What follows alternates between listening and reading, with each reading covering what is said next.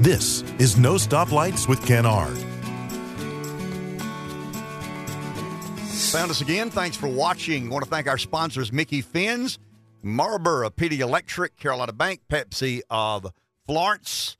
I think historically the GOP has felt its purpose, and it's honorable.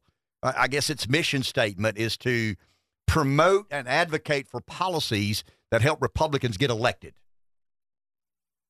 I mean, that makes sense. I mean, that's probably the right strategy to employ. You got a binary choice. In this corner, you got a Republican. In that corner, you got a Democrat. Who do you like? What are their policies? What do they stand for? What do they believe in? I think America First requires an almost inversion. It's got to be. It can't be the policies that help Republicans get elected. It's got to be the policies that advantage the average American. To me, that's what it's about. It's not about policy to help get Republicans elected, because to me, that's putting the party before the people. Why does a political party exist? I mean, does a political party exist to win elections or serve its people, its constituency? And that goes back to the misalignment, the asymmetrical relationship that and the Democrats have had this before. I mean, it's not. I mean, it is. I don't know if it's ever been this intense. I mean, in my lifetime, it's not. But we act like this is the first intense moment in American political history. I mean, we've had a lot of intense. We had duels, by God, back in the day. So we've had a lot of I mean, we had guys, senators stagger out of a lounge and fist fight in the street. The good old days. But I just think, and there's some vagueness there, because you could pin me down and say, well, I mean, Jeff said, what does that mean? You're not answering the question. What does that mean? Well, I'm honest enough to say I don't have all the answers. We're not cooking a cake. But there's not a recipe here. My wife cooks a banana pudding about every Thanksgiving, and she pulls out a little book, and it says exactly this much of that. And there is no playbook to this. But if historically the GOP, our party, the majority of our parties, sorry, Jeff, has been, to advance policies that help Republicans win elections, and Drew McKissick will argue, how do you enact change if you don't win elections?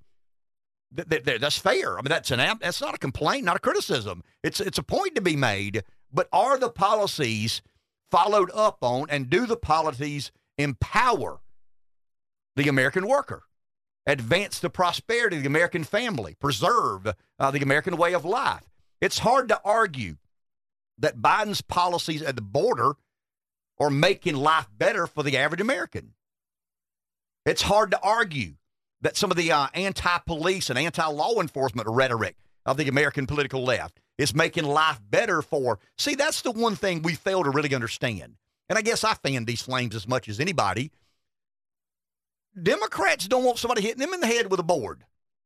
I mean, Democrats don't enjoy their 401k seeing, 30% decline. Democrats don't. I mean, a Democrat would rather finance their house at 4.5% than they had 7.75%.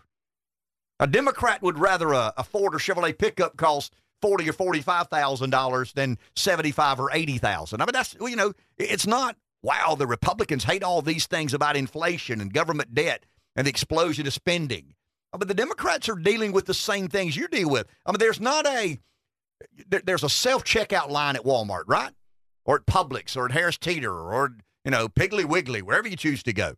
But there's not hey, are you a registered Democrat or Republican? I'm a registered Republican. Okay, you go through this line. That's where the 10% inflation line goes. These Democrats are immune to that. No, Democrats are dealing with the same struggles that Republicans are. Maybe they have a different view on the climate.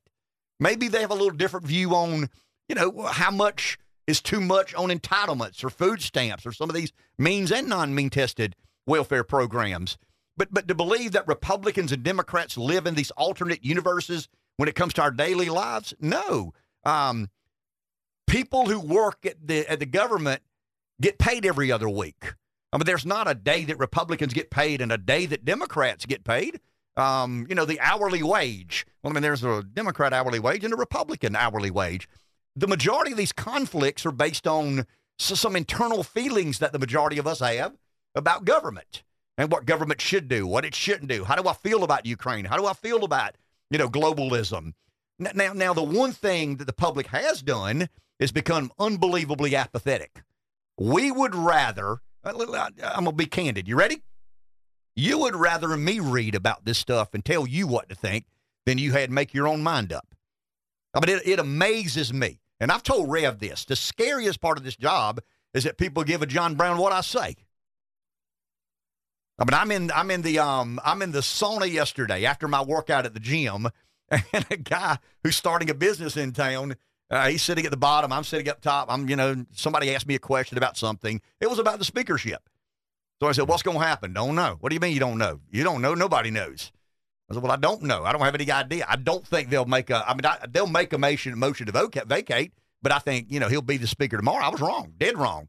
And the guy turns around and says, I've heard that voice before. You're the guy on the radio. You tell us what to do and how to do it, and I appreciate you a lot. I said, man, I'll tell you my opinion, my perception of the way things are, but it's up to you to grab a computer and go on the Hill or Politico or the Wall Street Journal or, so some of these other sites that do the best they can at engaging and involving. You want a better country, get a more informed electorate. I mean, really and truly, you want a better nation. A nation that really and truly runs, and the government shut down. Here's the argument I'd make, and I made this argument yesterday. If the government were a well-oiled machine, I would be concerned about it shutting down. But the government sucks. The government's a jalopy. I mean, the plug wires are off, the wheels out of balance, the drive shaft's making a big noise. I don't know if we put any oil in it or not. I mean, that's the state of government today. So when government's not running, so what?